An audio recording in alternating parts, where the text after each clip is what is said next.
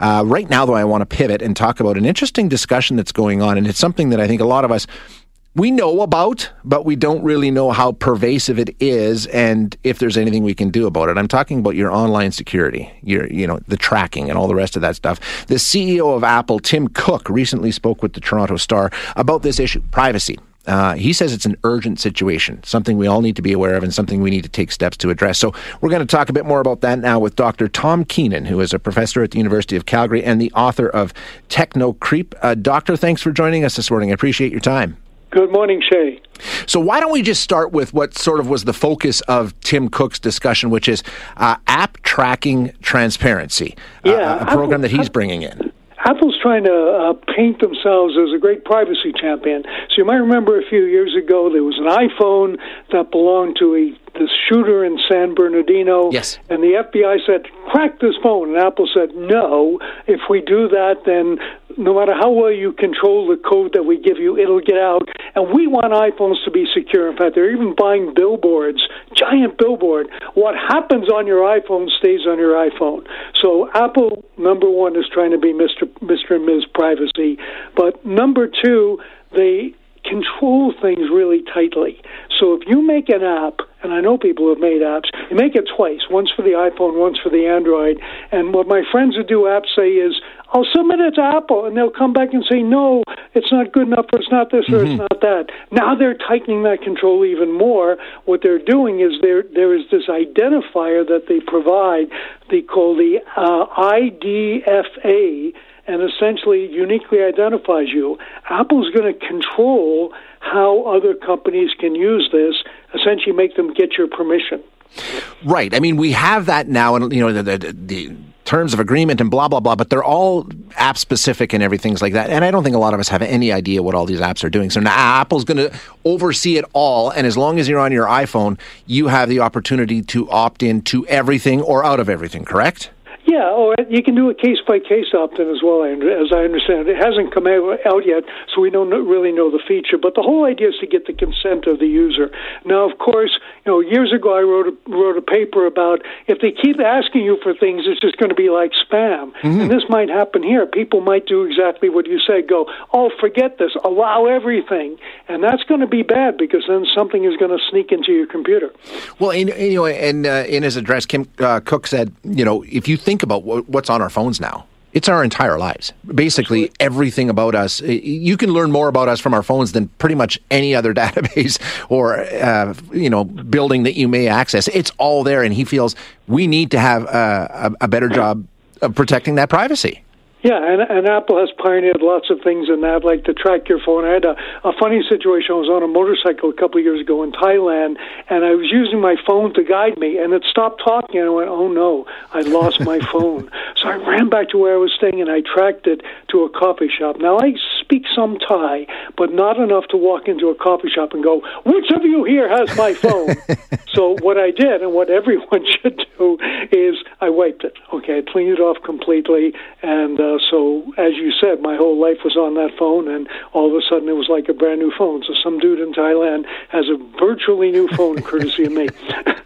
Now, Doctor, when we're talking about our phones and carrying our phones and different apps that we use and Google searches that we do, what we're talking about essentially here is data, and it is worth big, big money. There's already companies pushing back on Tim Cook and saying, no, you can't do this. Yeah, I mean, Facebook hates this because they are driven by advertising. This identifier from Apple was another way to kind of figure out who you are. So by denying that to other companies, Facebook is coming back and saying, you're going to hurt our advertising. And most people say, so what, Zuckerberg, you're too rich anyway. Mm-hmm. But what Facebook says is it's advertising, specifically mobile advertising, that's giving you a lot of the free stuff. So, hey, do you like the free news? Do you like the free weather? Well, guess what? Part of that is advertising supported. And so Facebook is calling this an attack on free content. Is it? Or is it just basically letting the user decide what they're giving away? It is, except if enough users, one scenario is everybody goes, no, You can't have my permission. No, you can't. And that's going to kill the online advertising economy, which is worth trillions of dollars. So we're hoping that people will actually pay attention. But as I said, just count how many apps you have on your phone. Would you want to go through each of those right now instead of doing something else and decide what is it using? Now, one thing that's going to help, Apple's also going to require what they call nutrition labels. So an app developer, to get up into the iPhone store, is going to have to actually say all the data that they use, who they share with, and so on. And if you think this isn't real, there was just an article in Wired by a guy who ordered bubble tea delivered on DoorDash. And you would think that that's between him and DoorDash. And yeah, maybe DoorDash will sell information about him. Within a day, this guy requested everything Facebook has on him, and that DoorDash order was on there.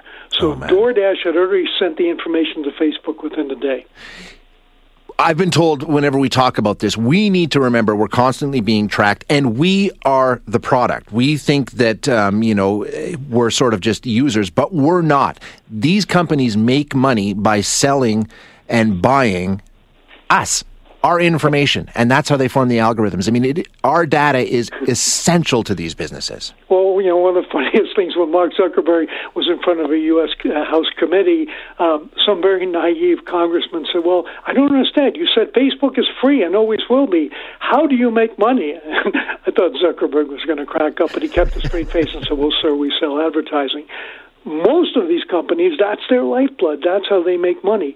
Do they make enough? No, probably not. I just looked into that DoorDash company, and in fact, they're still losing money. Okay, so they're not profitable yet. Yeah, it is a scary situation. And I think, a lot of people, like you say, I just don't care. It seems to me a lot of people are just sort of like, well, whatever. But it's a good occasion, whether you're an iPhone user or an Android user, to look at all the apps on your phone. So here's the news you can use. If you put something on there 3 years ago and haven't touched it, get rid of it. Yeah. I always tell people, practice data hygiene. If you have your 2009 tax return spinning on your computer, take it off. Archive it somewhere. Same thing with your phone. It'll run better, it'll run faster and cleaner. Get rid of the apps that you don't use. Yeah, and you got to teach people to check their credit card bills every month. This is the same thing. Go through your phone every month and get rid of what you aren't using and scrub it as clean as you can, I guess, hey? Good advice. Yeah. User has to be aware. Good discussion. Thanks very much, Doctor. I appreciate it. Thank you, Shay.